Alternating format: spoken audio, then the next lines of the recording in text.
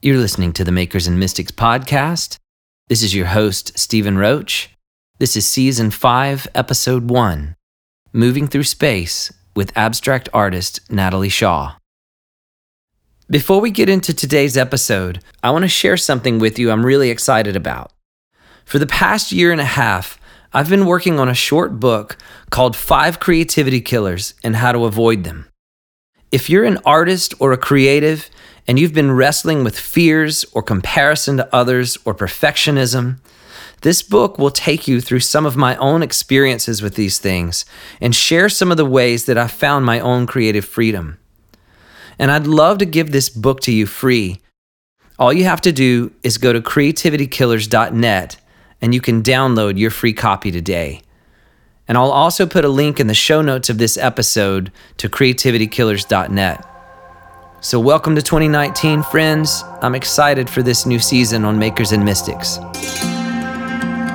I don't think we consider air as a space that we move through because we're in it all the time, maybe like fish in water, but it really is. It's a space, and when we walk or when we make a gesture, it's carving something out in that space. Natalie Shaw is a Chicago native who holds a studio fine art degree and is a graduate of Yale University, Virginia Commonwealth University, and Shasta College. In 2016, she was selected for the Barbara Jane Carr Scholarship for Excellence in the Visual Arts. Natalie has recently joined the artistic community in Austin, Texas, and has been selected for the Open 30 juried exhibit at the Martha Fenstermaker Gallery. Natalie's work is informed by a sense of air and space, and how we as humans move through it. She describes it as a push and pull, an up and then letting go, a play with gravity. I had the opportunity to talk with Natalie about her work as a contemporary abstract artist and dive into what motivates her creative explorations.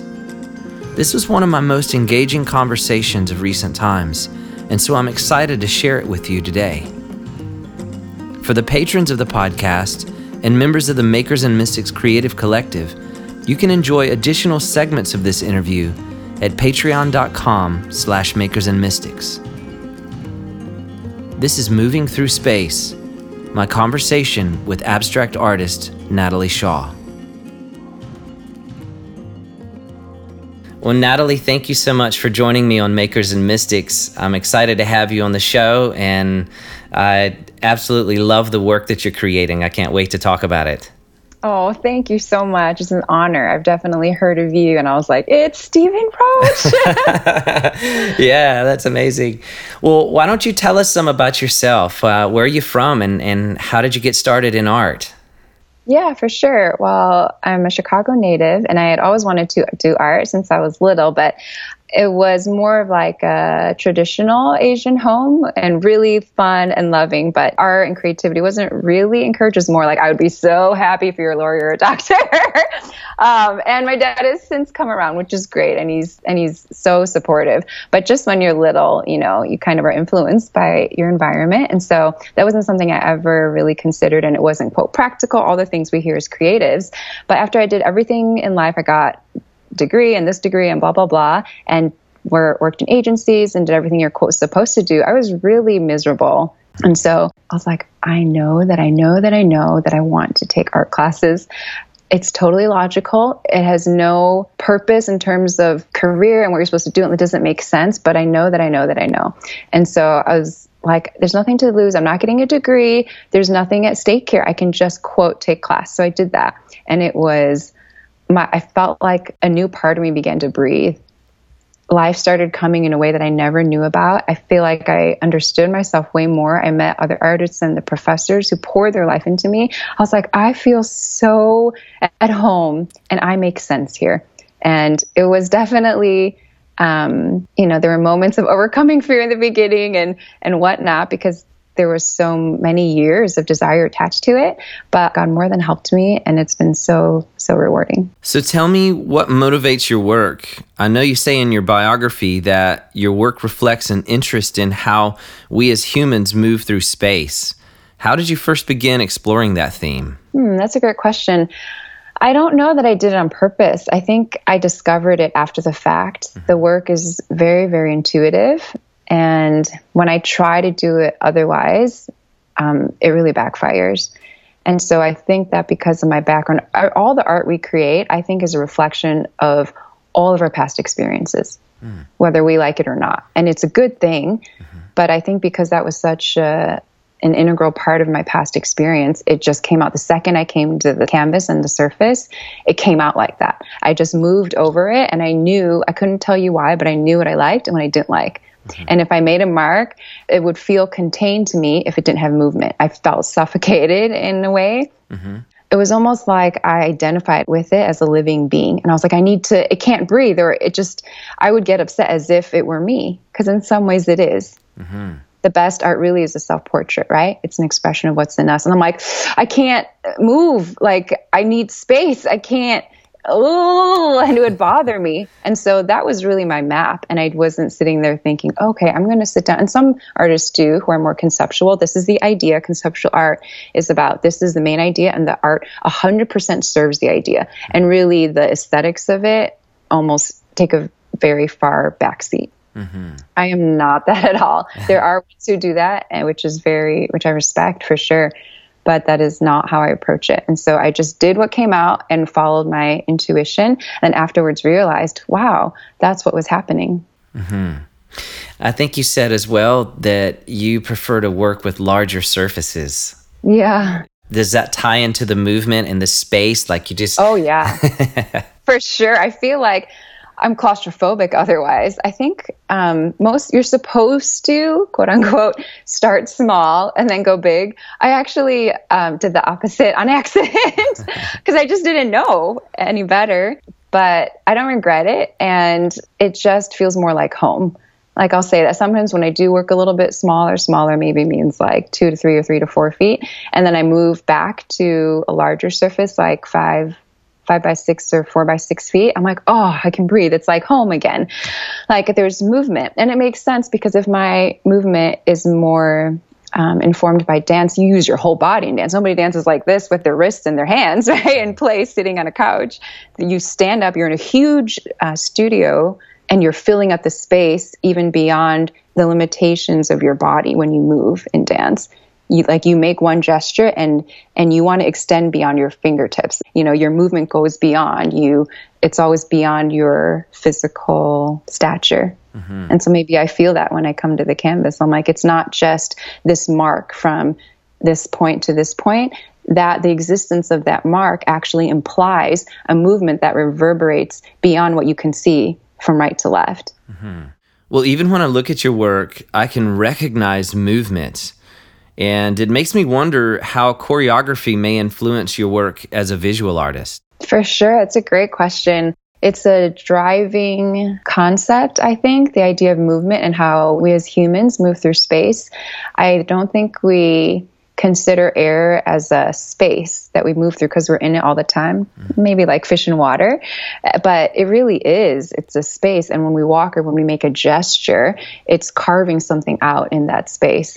And so when I approach the canvas, when you are a dancer, it's so, and this is a musician, you train and train and train and train. So your body remembers it. It's muscle memory, or it's emotional memory. It's all these other memories. And so when I approach a surface, that really informs the mark and what comes out. And my friend Ray Hughes, he says that dance is like sculpting the air. Yes, thank you. Ray's amazing. Every time he says something, you're like, what? Mind blown. Yeah, it's exactly that. Yeah.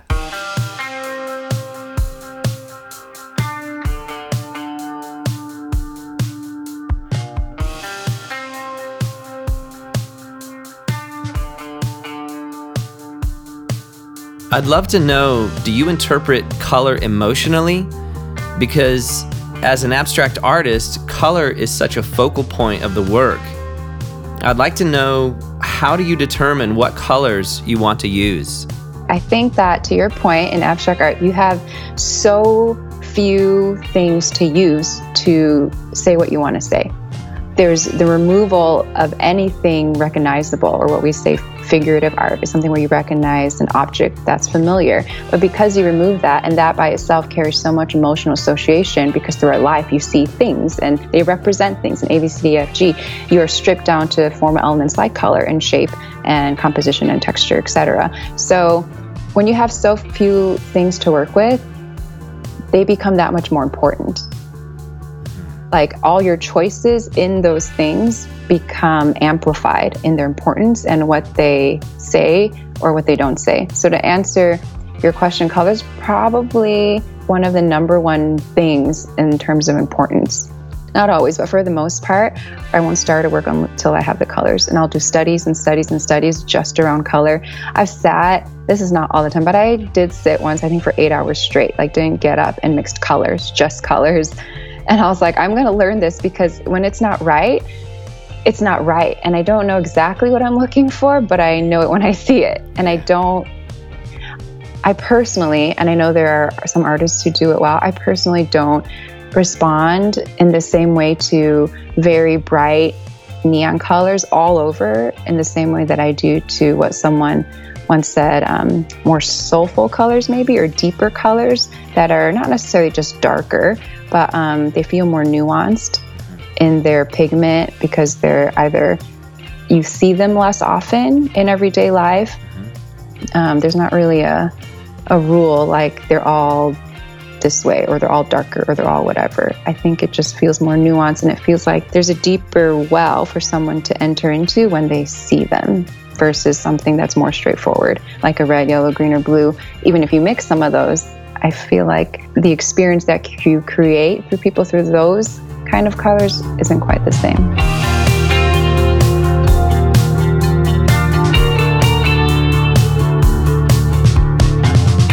Tell me about your piece titled Stay.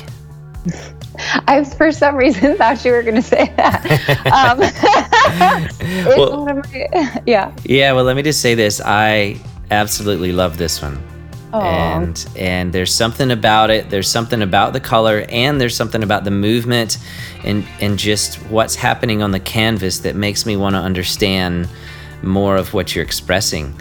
And so I'd love to know what your process is behind it. And also I'll put this one on our Instagram and on the website as well, so people can see what we're talking about. Sure. Yeah, that's great.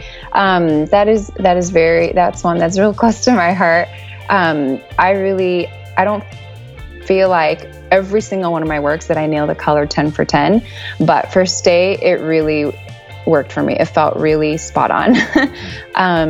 I don't remember how I came to the colors. I just knew that they were right. Like I said, the interaction between them, how they related to each other, felt like they were greater than the sum of their parts. That was interesting to me, and what I strive for most of the time.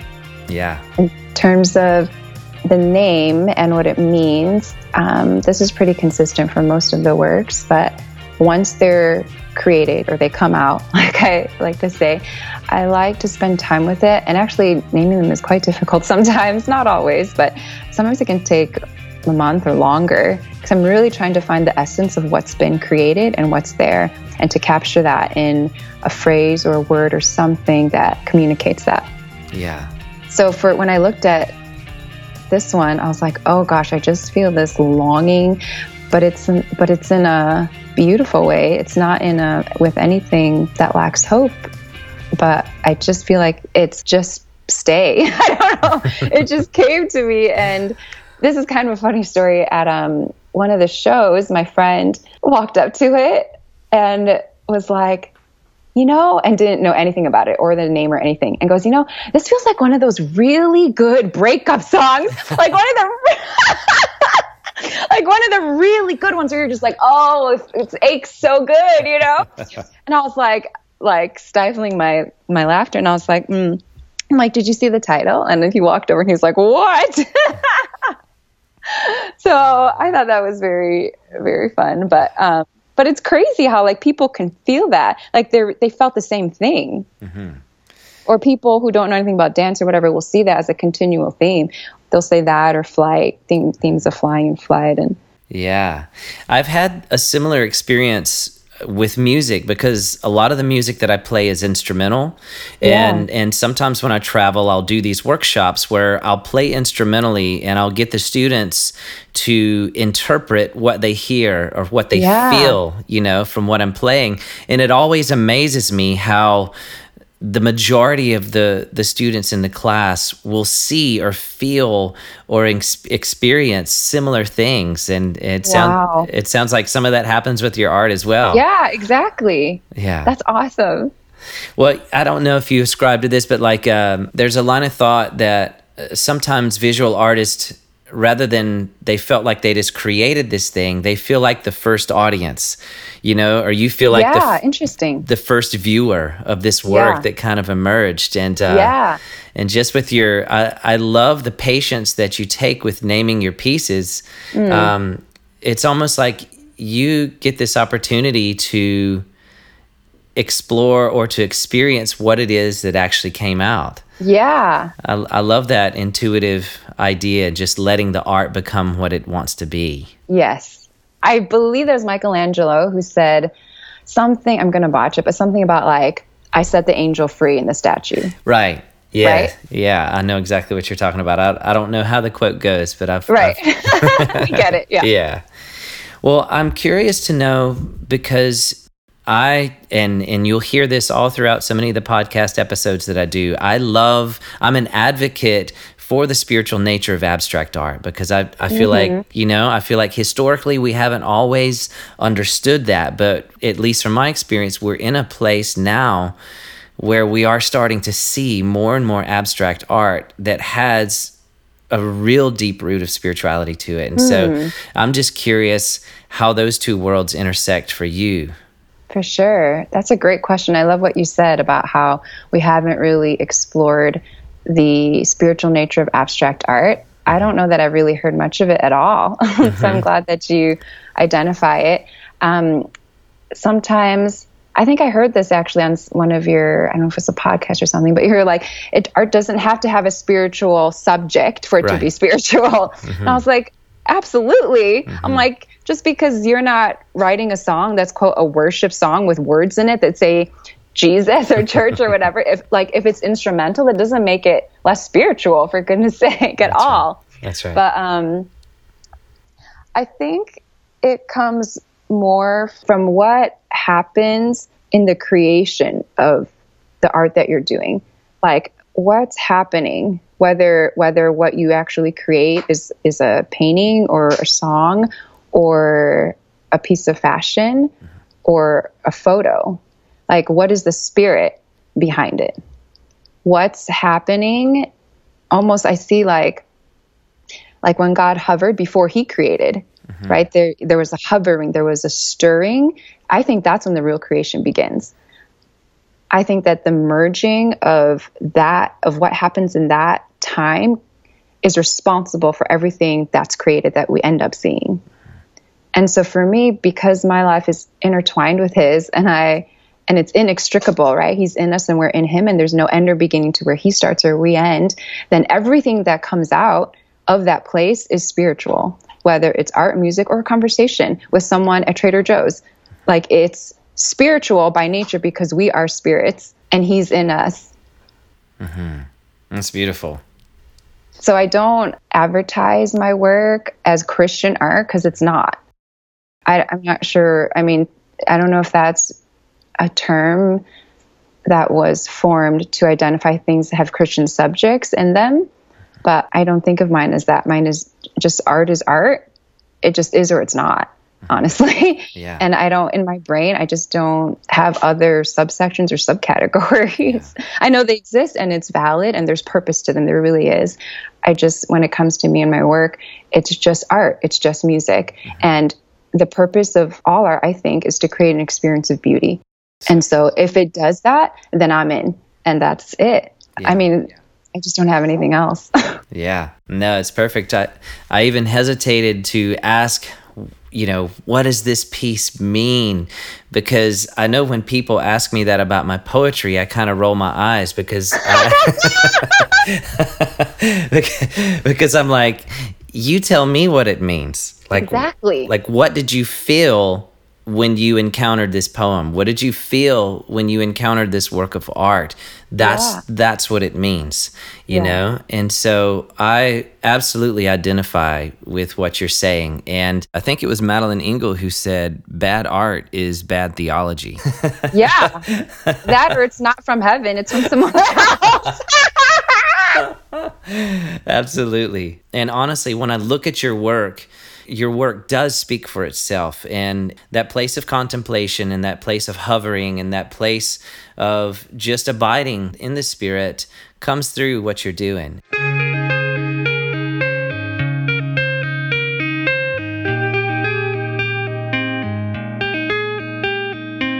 When we were talking earlier, you mentioned overcoming fear as it related to creating art. I'd love to know some of your own journey about how you pushed past your own inhibitions to get to a place to create as freely as you do. Yeah, it's a great thing. I mean, what creative doesn't laugh when you say fear, right? It's like, wow, that's real. But the great thing is, it has nothing to do with us. Fear is not a part of who we are, and it has nothing to do with what we create. It's not a part of God and has nothing to do with us. And so even though we may feel it sometimes, it's a matter of just taking small steps, I think, and realizing, you know what, I'm not going to pretend it's not there, because, you know, it might always be there. Maybe stronger on some days than not, but it doesn't matter. It has nothing to do with me. And I'm going to take small steps, whether it's just getting my pain out, whether even though I don't feel like it, or even though I don't know where I'm going to go, or I don't know it's going to be good or not. But kind of like we were saying earlier too, you're free from performance of producing something that's good when you do it out of pleasure. When you're like, I so enjoy this, not because I create something great all the time, because that's really unrealistic. I mean, I've heard artist talks. This one American artist, Mark Perlman, he's an abstract painter as well. He's an encaustic painter, side note, if you want to see his work. But he was saying, he's like, you know what? He's like, you just have to know that you're going to make loads. I mean, piles of crap, piles. I mean, you're just going to go through it. And this is, you know, someone who has work in private collections and at Disney and with Will Smith and all that. Like, I was like, I feel so validated right now. Like, I feel so known. And it's something that we don't talk about a lot, because we ooh and we ah over the ones that do turn out. And they're in galleries and they're in shows and whatnot. But guess what? Behind every one of those, there's piles and piles and piles. And I don't honestly know, and maybe it does get better. I think maybe the nature of it changes, but I'm not honestly expecting for it to change that much. Maybe it will, maybe it won't. But my job is not to worry about it, and just to accept that's part of the process. And if one painting or one work or whatever, if all it does is get me closer to the next one, then it is worth it. I love what you said when you said that you work out of a sense of pleasure rather than a sense of performance. And I think that one of the kind of atypical struggles that we always hear talked about for artists is that we create work to gain a sense of acceptance. But when you create from a sense of being accepted, or when you create from a sense of pleasure, then it does help remove all those inhibitions. Yeah, for sure. Because it's not relevant anymore. Yeah. You're like, I don't care. Yeah. Like, if you happen to like it, that's I'm really glad. But if you don't, it wasn't for you. I'm sorry. But it really wasn't. Like, no offense. But like, you had nothing to do. And I was not thinking of you when I was sitting there making work. Yeah. And then before one of my shows, someone asked me, and it was like a big space, and it was really fun. But my friend was like, are you nervous? And I'm like, honestly, I was like, I don't know, maybe I should be, but I'm really not. Because if they don't like it, it wasn't for them anyway. And if it is, I mean, I think something's wrong, really. Like, if art is about authenticity and about the specific message and sound or whatever it is that God has put inside you, then I pray that it is never about anybody else. Yeah. I really do. Yeah. I pray that for you. Come on. That's awesome. I think that freedom and that tenacity to work from that place is something that we need, you know, in greater and greater measures. Just the tenacity and the freedom to express authentically what's in your heart, and to let the social life of your work happen as it may. Yeah, that's a great way to put it. I love that phrase. Yeah. I mean, this is not what you're saying, but this is not to discount that, it's that something special happens when the work does interact with an audience, of course. Right. It's not like, okay, well, I'm just going to go in a closet. But the authenticity part is just so important to protect. Yeah. It's true. It's true. And I know that as a performing artist, that there is a relationship between the performer and the audience that's part of the art. And I totally get that. But I think in order to have a genuine relationship with the audience, you first have to have that freedom to work apart from their approval. Yes. So well put. So, I think that's what creates, like you said, that making the authenticity the goal, the first goal, magically produces the fruit of the experience with the audience. Yeah, absolutely.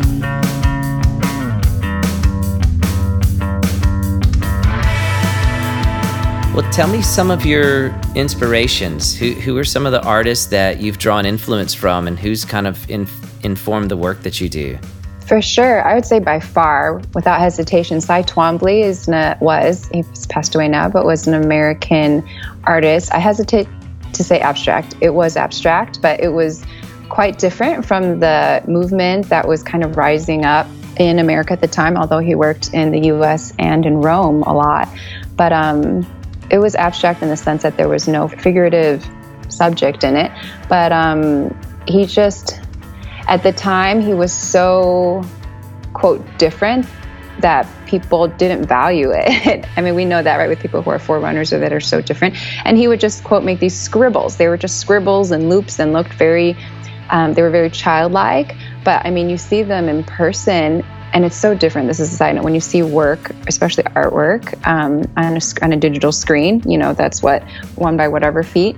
I mean, his works would, be entire ceilings wide and span a whole wall of a gallery. And the first time I saw one in the SF MoMA, I lost my breath. Like, they're arresting. They're, quote, just scribbles, but why can I not breathe right now? Like, what is happening? He was so out of the box and so intrigued by drawing. His paintings have a lot of drawing integrated in them, and I don't think he was the very, very first one, but the way that he found a new way to do them, and they're arresting. My other professor said that. She's like, when you see his work, you instantly lift off. You like instantly suspend into the air. And I was like, wow. I lose my words and my English, like when I see his work. And it's not for everyone, which it shouldn't be, right? Then there's a problem. But it's categorical, some of it, and he has all different series. He worked for quite a long time where there'll be patches of different things, and then there'll be other ones where it's just the same sort of mark or gesture on the surface. And it looks like, generally speaking, across from edge to edge, top to bottom, right to left, it's all kind of the same shape or whatever you want to call it, and other ones that are really different. But by far, he's taught me the most. I've seen his work, but I've never, but only online. I've not seen it in person. I don't think I realized how huge it was. Oh, huge, gigantic. Wow, that's amazing. And sometimes people see it and they're like, I don't get it, or like, it's nonsensical. His stuff is just all over the place. They're just lines and marks, and I'm like crying, right? Not really, but it feels like he's created a world for you. Yeah. In all his different series, and granted, we all have some that we like more than others, but I think it's the aggression of it and the lack of apology. Like, when he puts down a mark, he means it, and he doesn't care who's looking or who's not. He's doing it, and it feels like it just hits the bullseye. Mm-hmm. Well, Natalie, thank you so much for joining me on Makers and Mystics. And like I said, I really love your work, and I appreciate you taking the time to talk with me. Thank you so much. It was so much fun. And as always, thank you so much for listening to the Makers and Mystics podcast. Music for this episode is provided by our friends in Firefighter. You can find links to Firefighter and to Natalie Shaw's work in the show notes of this episode. Also, tickets to the Breath in the Clay Creative Arts Gathering, taking place in Winston-Salem, March 22nd through 24th, are on sale at thebreathintheclay.com.